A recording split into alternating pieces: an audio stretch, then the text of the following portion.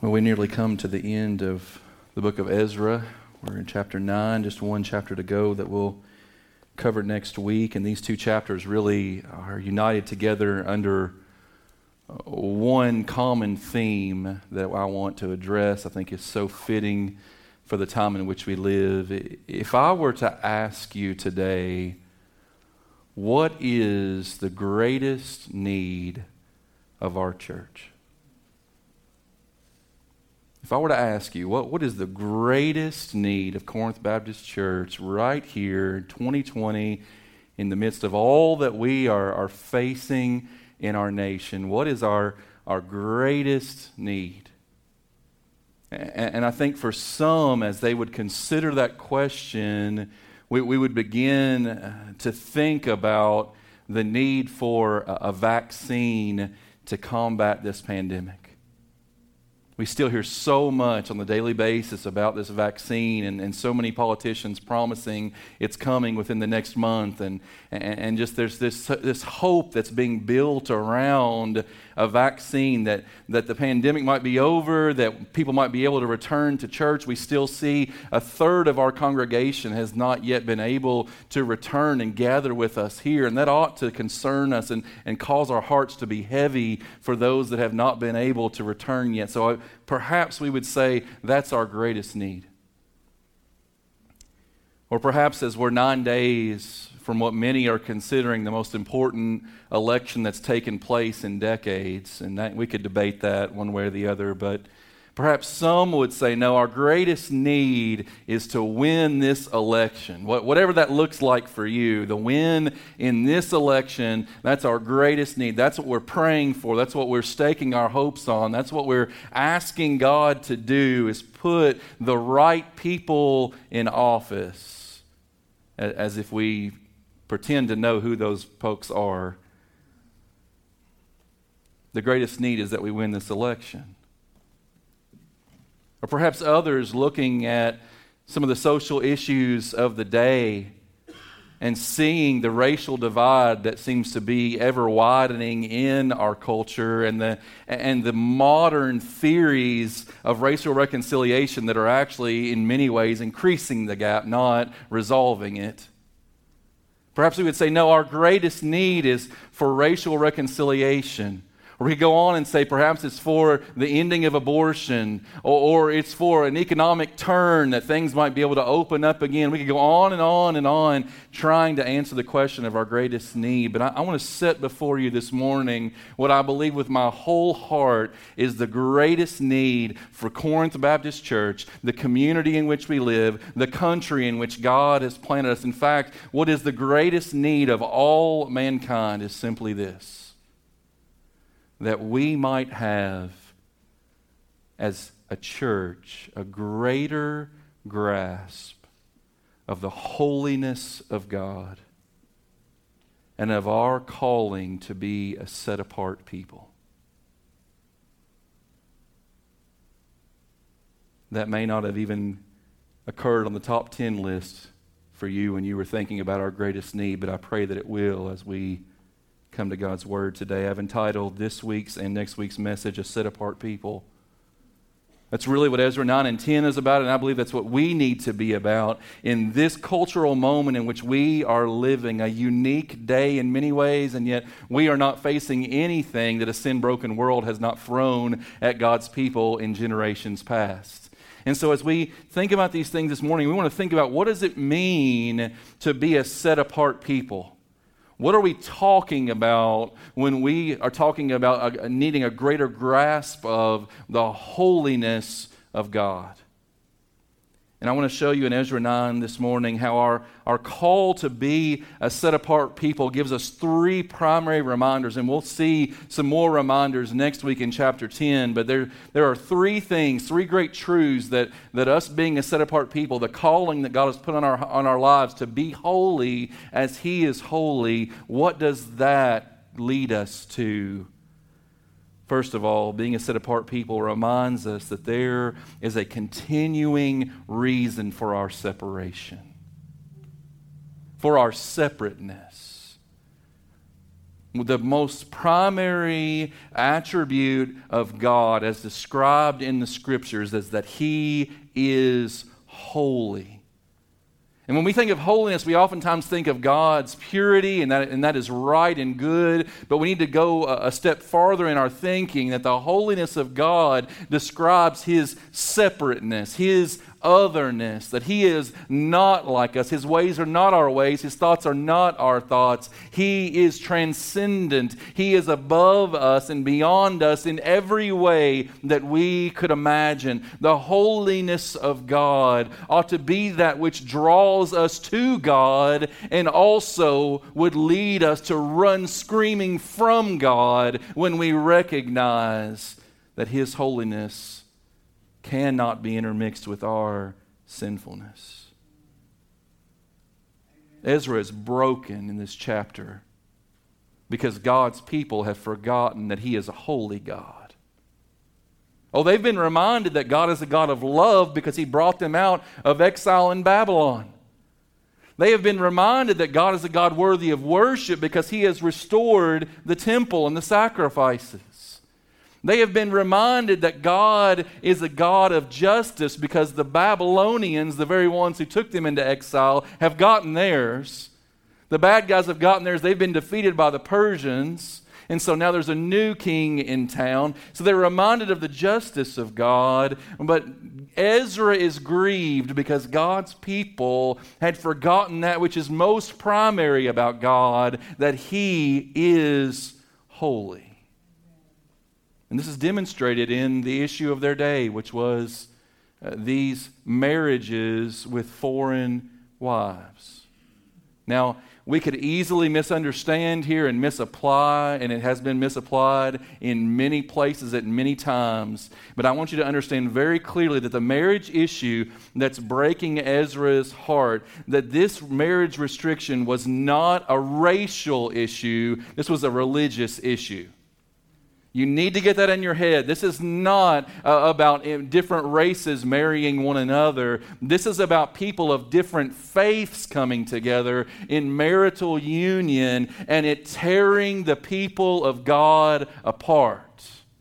You see, what Ezra is lamenting is he is looking all the way back to the days of King Solomon. You remember David's son Solomon, who came to power after David. And in the early days of Solomon's reign, he was a king who did what was good in the eyes of the Lord. And he built that first temple, and he caused a revival that spread through the land. But in his later years, as he began to accumulate more and more wives, by the way, Solomon's a good reminder why we only need one spouse. One is more than enough, and that ought to get an amen from all of us that are in a marital relationship.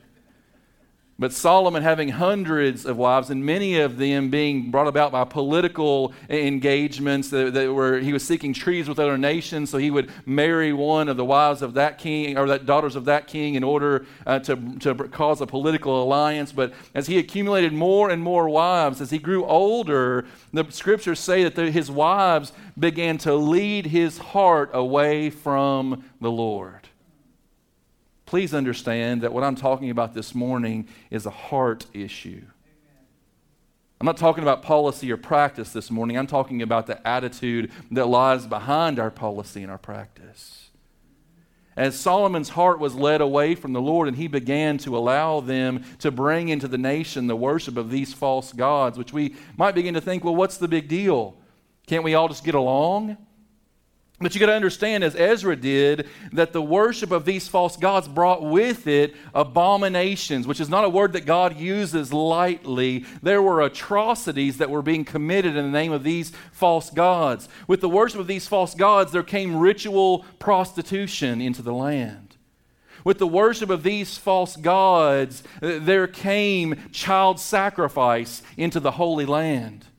With the worship of these false gods, there came self-mutilation into the land. With the worship of these false gods, there came all kinds of wickedness, and that's the very nature of idolatry. When we cease to worship the one true and living God, and we go after other gods, it always leads to all kinds of wickedness. And that's why the end of 1 John says to us just so simply, "My children, keep yourselves from idols." This was not a new restriction that Ezra was bringing to the table.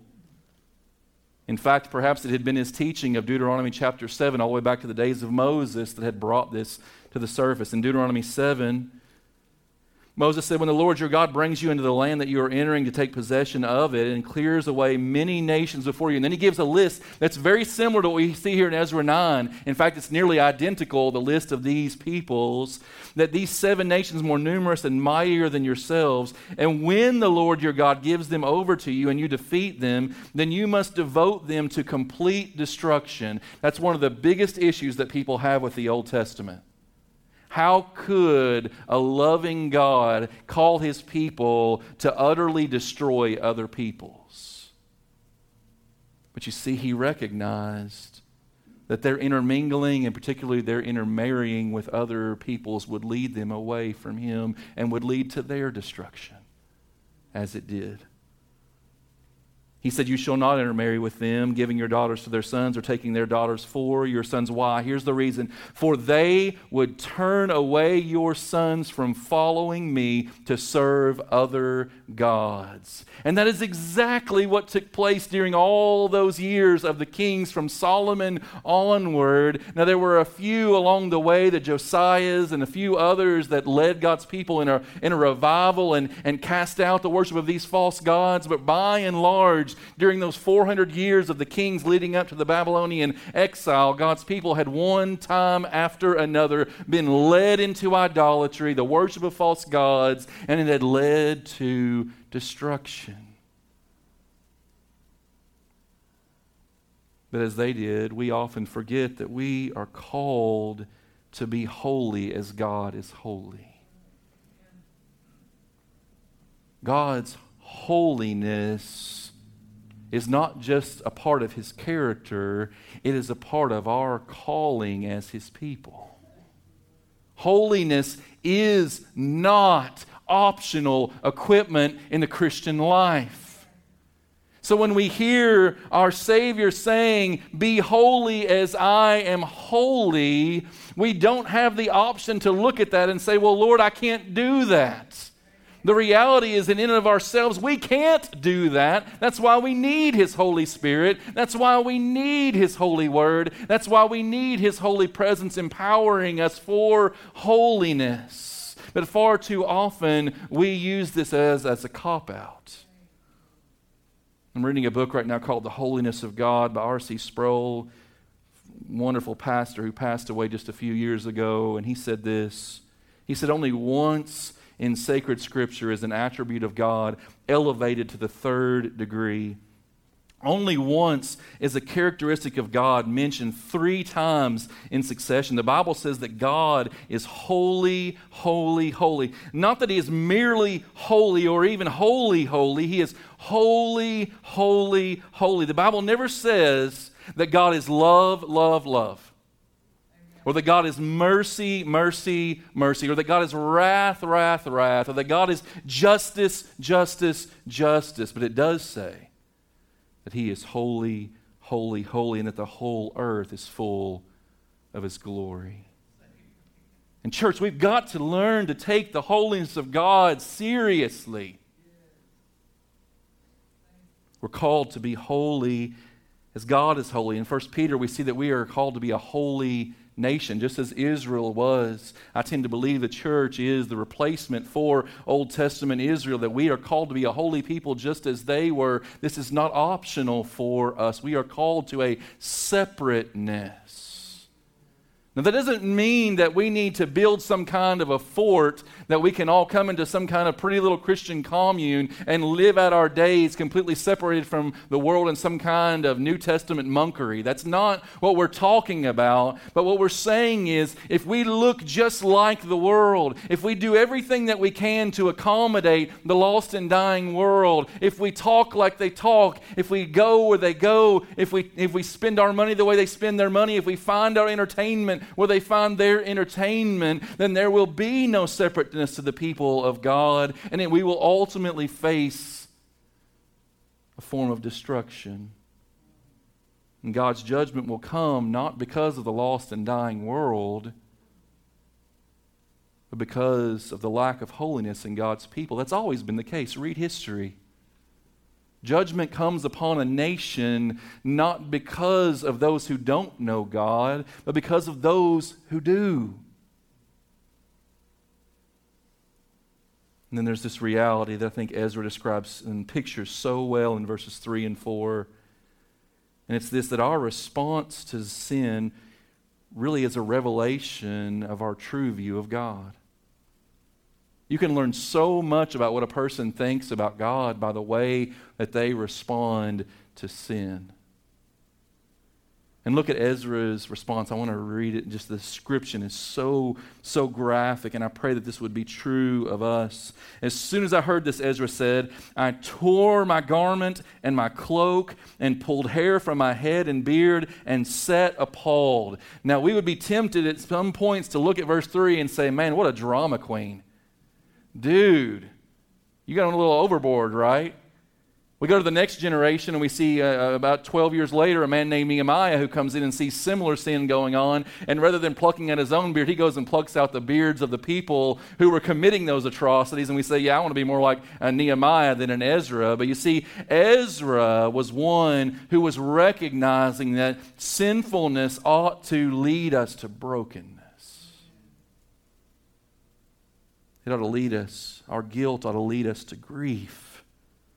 But not just Ezra, verse 4, then all who trembled at the words of God, you might want to underline that phrase because it's so crucial. All who trembled at the words of God, because of the faithlessness of the returned exiles, they gathered around me while I sat appalled until the evening sacrifice. So it wasn't just Ezra, others who recognized the holiness of God and saw the sinfulness of God's people. They came and gathered around Ezra and they sat appalled with him in that moment until the time of sacrifice came, till the time of worship came, and then they fell down before God and cried out to Him.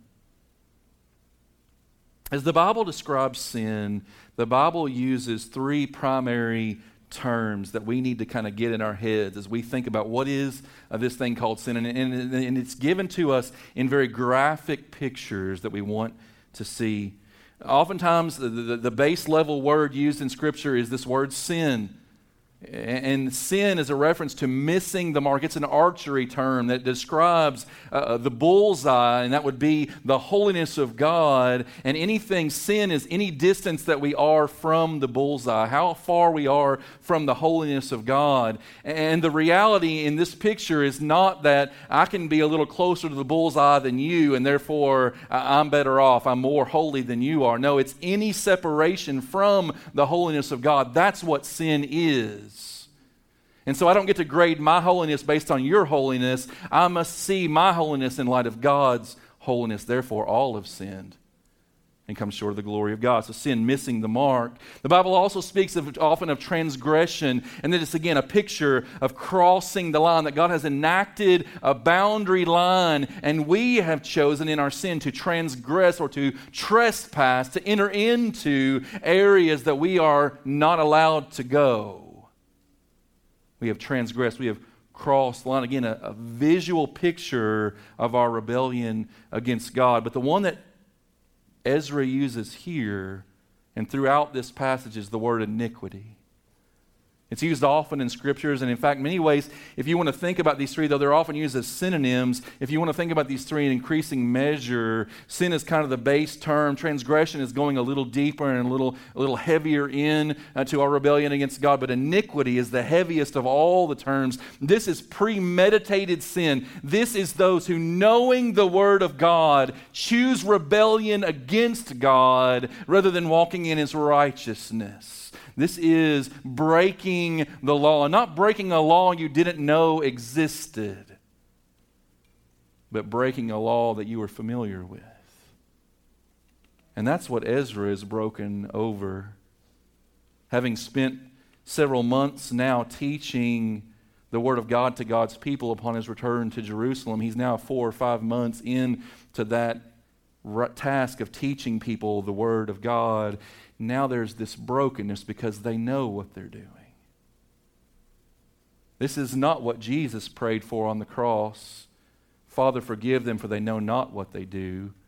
This is the kind of sin that I see the law of God, and I brazenly choose rebellion instead.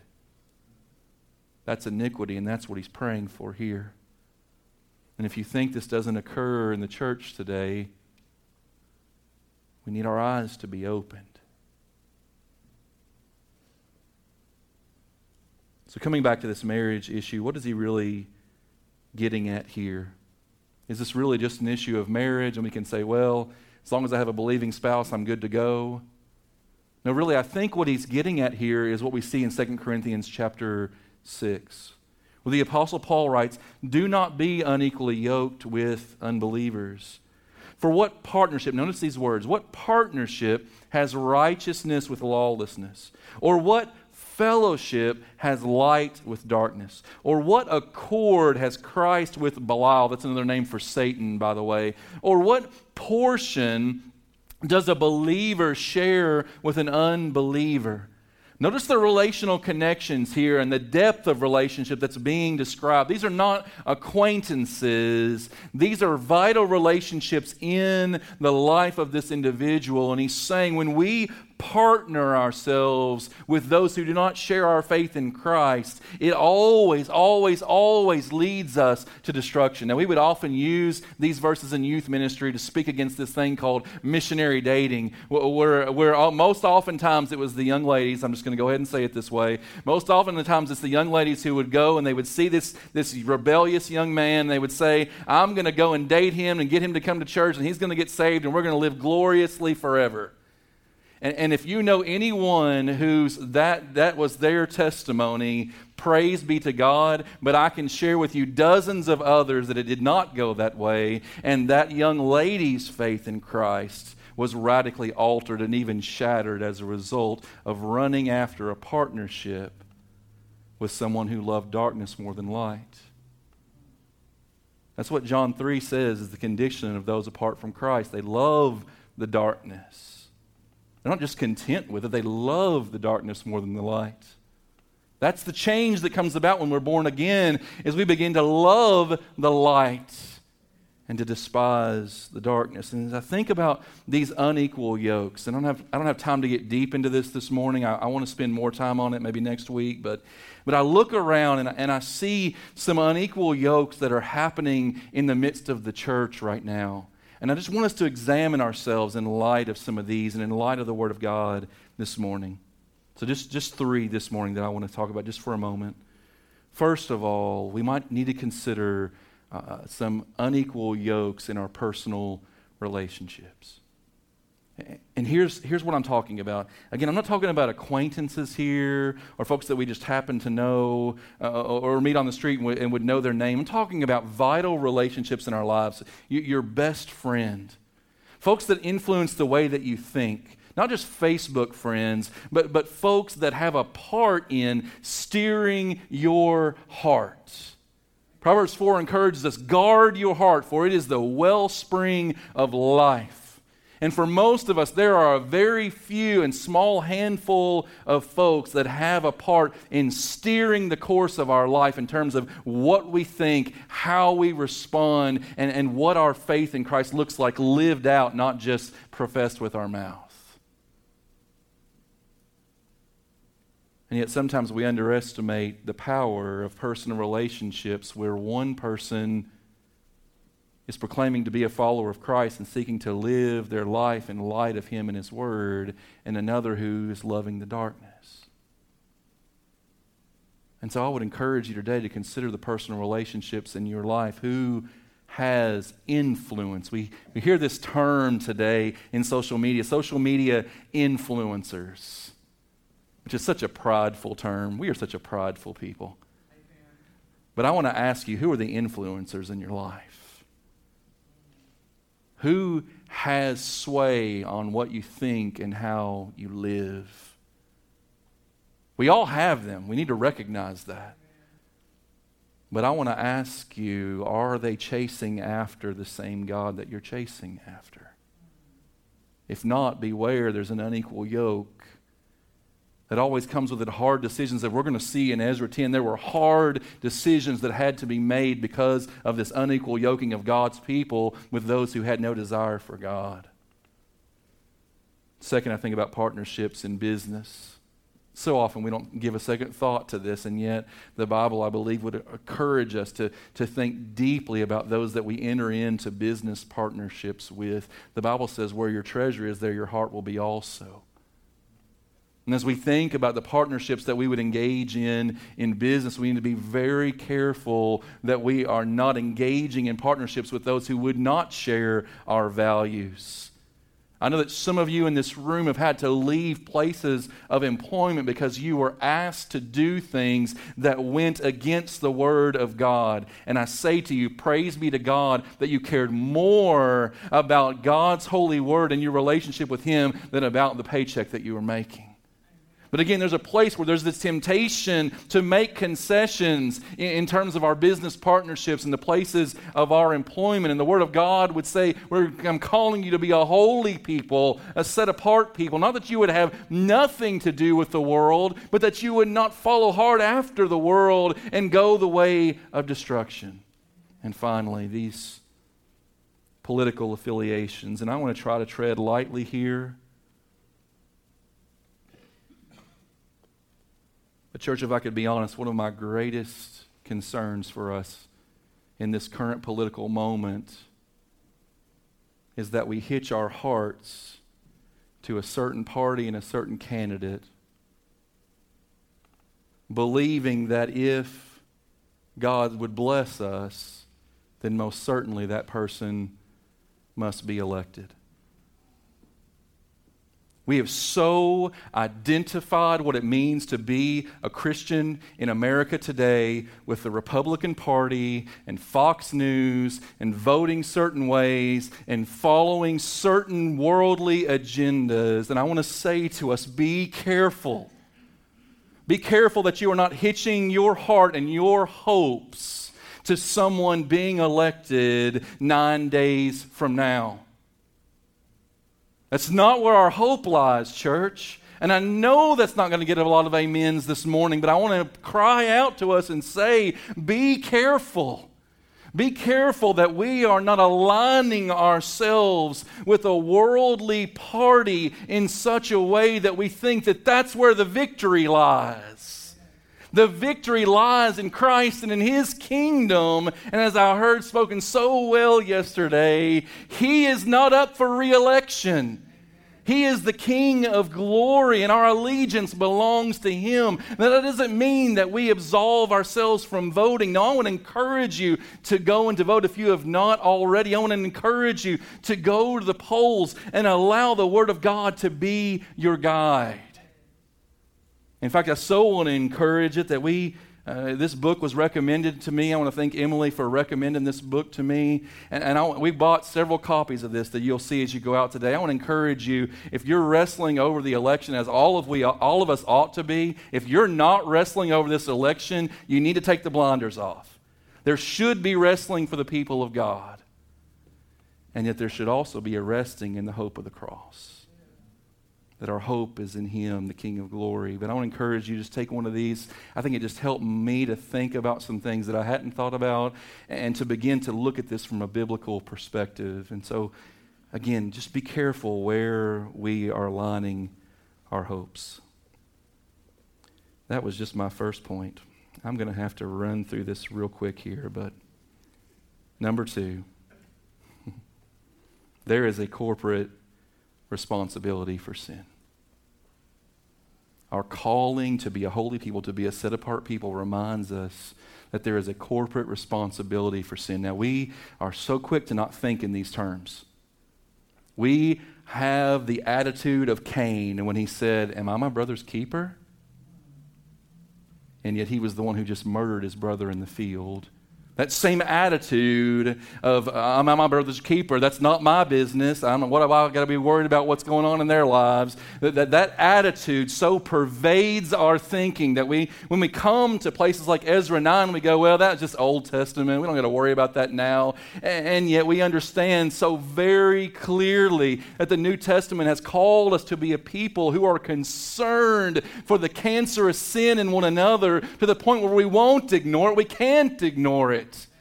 Because we know it leads to death, and there is a corporate responsibility. We all have an accountability before God for what takes place in this body. So a couple of quick things. First of all, we must learn not just to identify other people's sins. Oh, we're pretty good at that for the most part. We must learn to identify with their sin. Look at Ezra's language. This is so powerful. O Lord my God, I am ashamed and blush to lift my face to you, my God. And then notice the I shifts to we for the rest of the prayer. It's for our iniquities have risen higher than our heads, and our guilt has mounted up to the heavens. From the days of our fathers to this day, we have been in great guilt. And you go, wait a minute, Ezra hadn't married a foreign wife. Ezra, as far as we know, wasn't married at all. But he's identifying with the sins of God's people.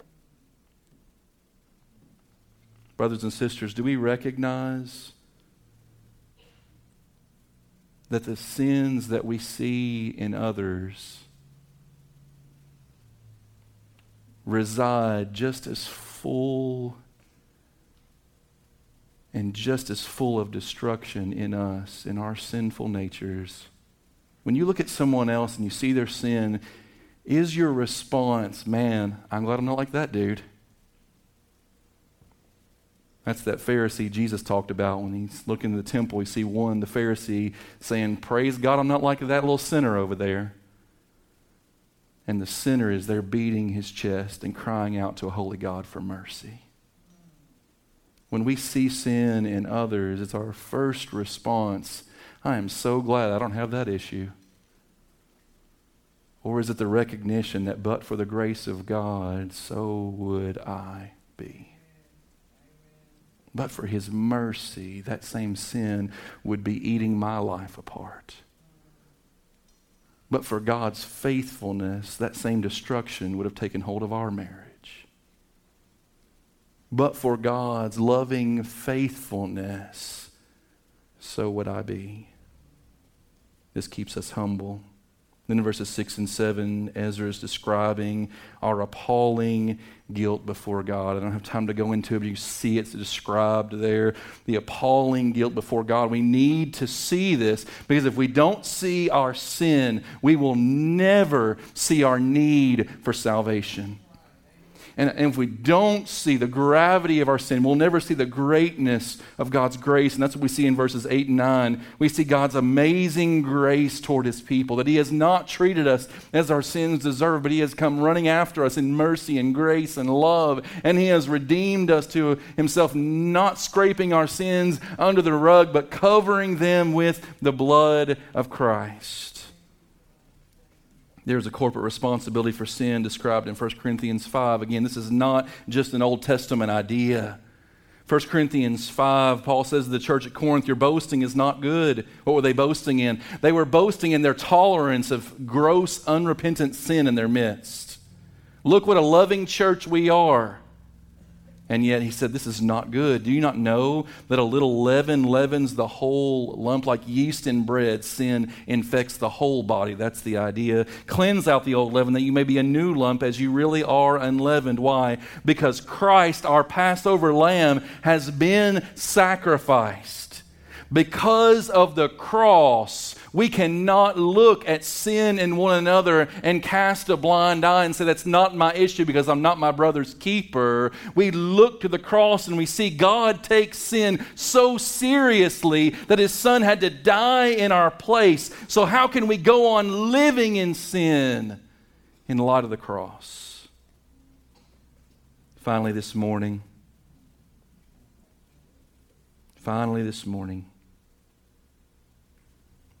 our calling to be a set-apart people reminds us that there is Christ's righteousness for sinners. I love how even in this Old Testament passage, it comes running back to the grace of God before the end of this heavy prayer. Did you notice in this prayer, Ezra doesn't ask for anything? It doesn't even seem like a prayer in light of the way we think of prayer, because Ezra asks God for nothing. He simply recognizes their sinfulness and their need for God's mercy, but he doesn't even cry out for the mercy of God. He just recognizes their situation. And what was their situation? It's the same situation that we have apart from Christ. Our situation is this: none can stand before God in their sin. Look at the end of this prayer. It's so powerful. O Lord, God of Israel, you are just. As we hear so many cries for justice in our day, there can be no justice apart from the God of justice. O God, you are just. For we are left a remnant that has escaped as it is today. Behold, look, listen, pay attention, church. He says, we are before you in our guilt, for none can stand before you because of this. The holiness of God reminds us that our sin separates us from Him. R.C. Sproul said the human dilemma is this: God is holy and we are not. God is righteous and we are not. I've said so many times from this pulpit, the main question of the gospel is not how could a loving God send people to hell. The great question of the gospel is, how can a holy and righteous God bring sinners like us to heaven? And I encourage you, wrestle over that question until God gets a hold of you like He got a hold of Jacob, and you may live the rest of your life with a spiritual limp, but it'll be to the glory of God. As you see God has conquered your self-righteousness and has instead shown you what the righteousness of Christ really looks like. Our greatest dilemma is the holiness of God, and yet that is also our greatest hope. Is that He is holy, holy, holy. Romans 3, none is righteous. No, not one. No one understands. No one seeks God. All have turned aside. Together we've become worthless. No one does good, not even one. If Paul had stopped at Romans 3, we are a people without any hope. Praise be to God, he didn't stop there. What was his solution? The solution was this, that he took our sin and gave us his righteousness. And I know you hear that from this pulpit week in and week out, and I pray you continue to hear it from this pulpit week in and week out. I pray that we live in the light of 2 Corinthians 5:21, that we recognize that any righteous standing we have before God is not because we are good people who vote Republican and watch Fox News. That we recognize that we are sinners in need of a Savior, and that our Savior came and stood in our place. That He took our sin upon Himself so that we might become the righteousness of God in Him. 2 Corinthians 5, we are ambassadors for Christ. God making His appeal through us. We implore you on behalf of Christ, be reconciled to God for our sake. For our sake, He made Him to be sin who knew no sin, so that in Him we might become the righteousness of God. And so I would say, church, in light of this, in light of this great truth that is at the very core of the gospel that we hold dear, in light of this, I want to leave us with this final question today, and I pray that it hangs heavy on our hearts. How then can we continue in unrepentant sin?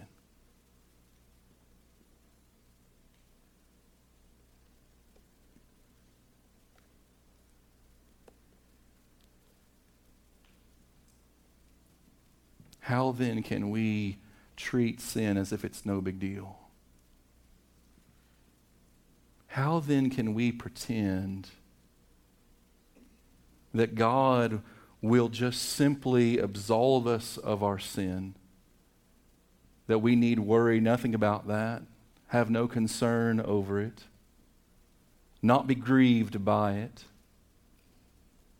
So often we take a license from the cross that has never been given to us.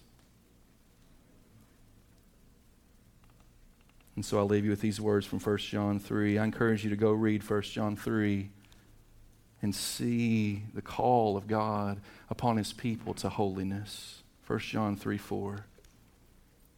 Everyone who makes a practice of sinning, who goes on sinning, who ceases from repentance and continues in sin, they practice lawlessness. That's iniquity.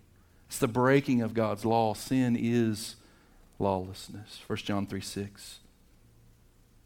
No one who abides in Him, no one who abides in Christ keeps on sinning. No one who keeps on sinning, persisting in sin, continuing in sin, apart from repentance, has either seen Him or known Him. Just as holiness is not optional in the Christian life, repentance is not optional in the Christian life. It's not enough for us to believe in Christ. There has to be a turning from sin that accompanies it. And finally, 1 John 3:9, no one born of God makes a practice of sinning, keeps on sinning apart from repentance, for God's seed abides in him, the holy seed. That goes all the way back to Genesis 3:15, God's solution to our sin problem found in him. No one. He cannot keep on sinning. Why? Because he's been born again. See, that's where the hope lies, church. I want to remind you of it. Our hope is not in our righteous works. Our righteous works are filthy rags before a holy God. The best we have to offer him is garbage. That's why we need Jesus.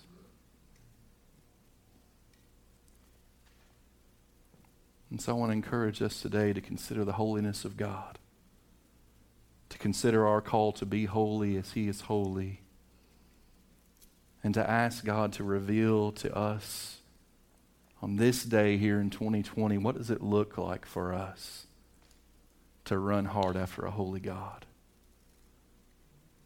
To take our set-apart position seriously. Again, not to fortify ourselves from a lost and dying world, but neither to look just like them. You are the light of the world. A city on a hill cannot be hidden. Neither does a man light a lamp and put it under a bowl, but instead he puts it on a stand that it may give light to all that are in the house. Father God, help us. You know our need. You know our brokenness. You know our blindness and our self-deception. Father, apart from you, we can do nothing about our greatest problem. There's no amount of righteous works that we could do that would erase our sin debt. But praise be to God, it's all been done in the cross of our Savior. And I pray that we would not take the cross for granted today. I pray that we would not continue playing the church game while ignoring holiness. And pray that you would not allow us to continue coming into this place acting as if everything is fine when we have yoked ourselves to a lost and dying world and are being carried headlong toward a hell that Christ died to redeem us from.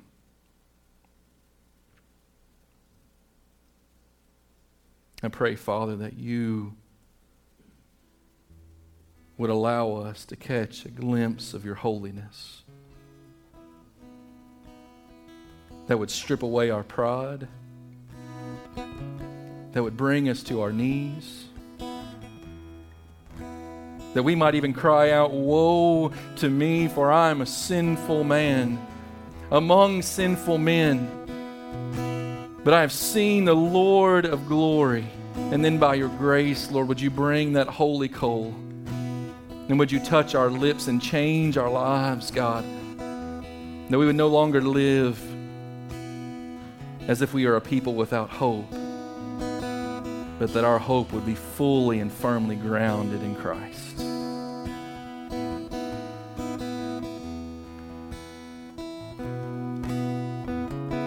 Father, as our holy God, take hold of us.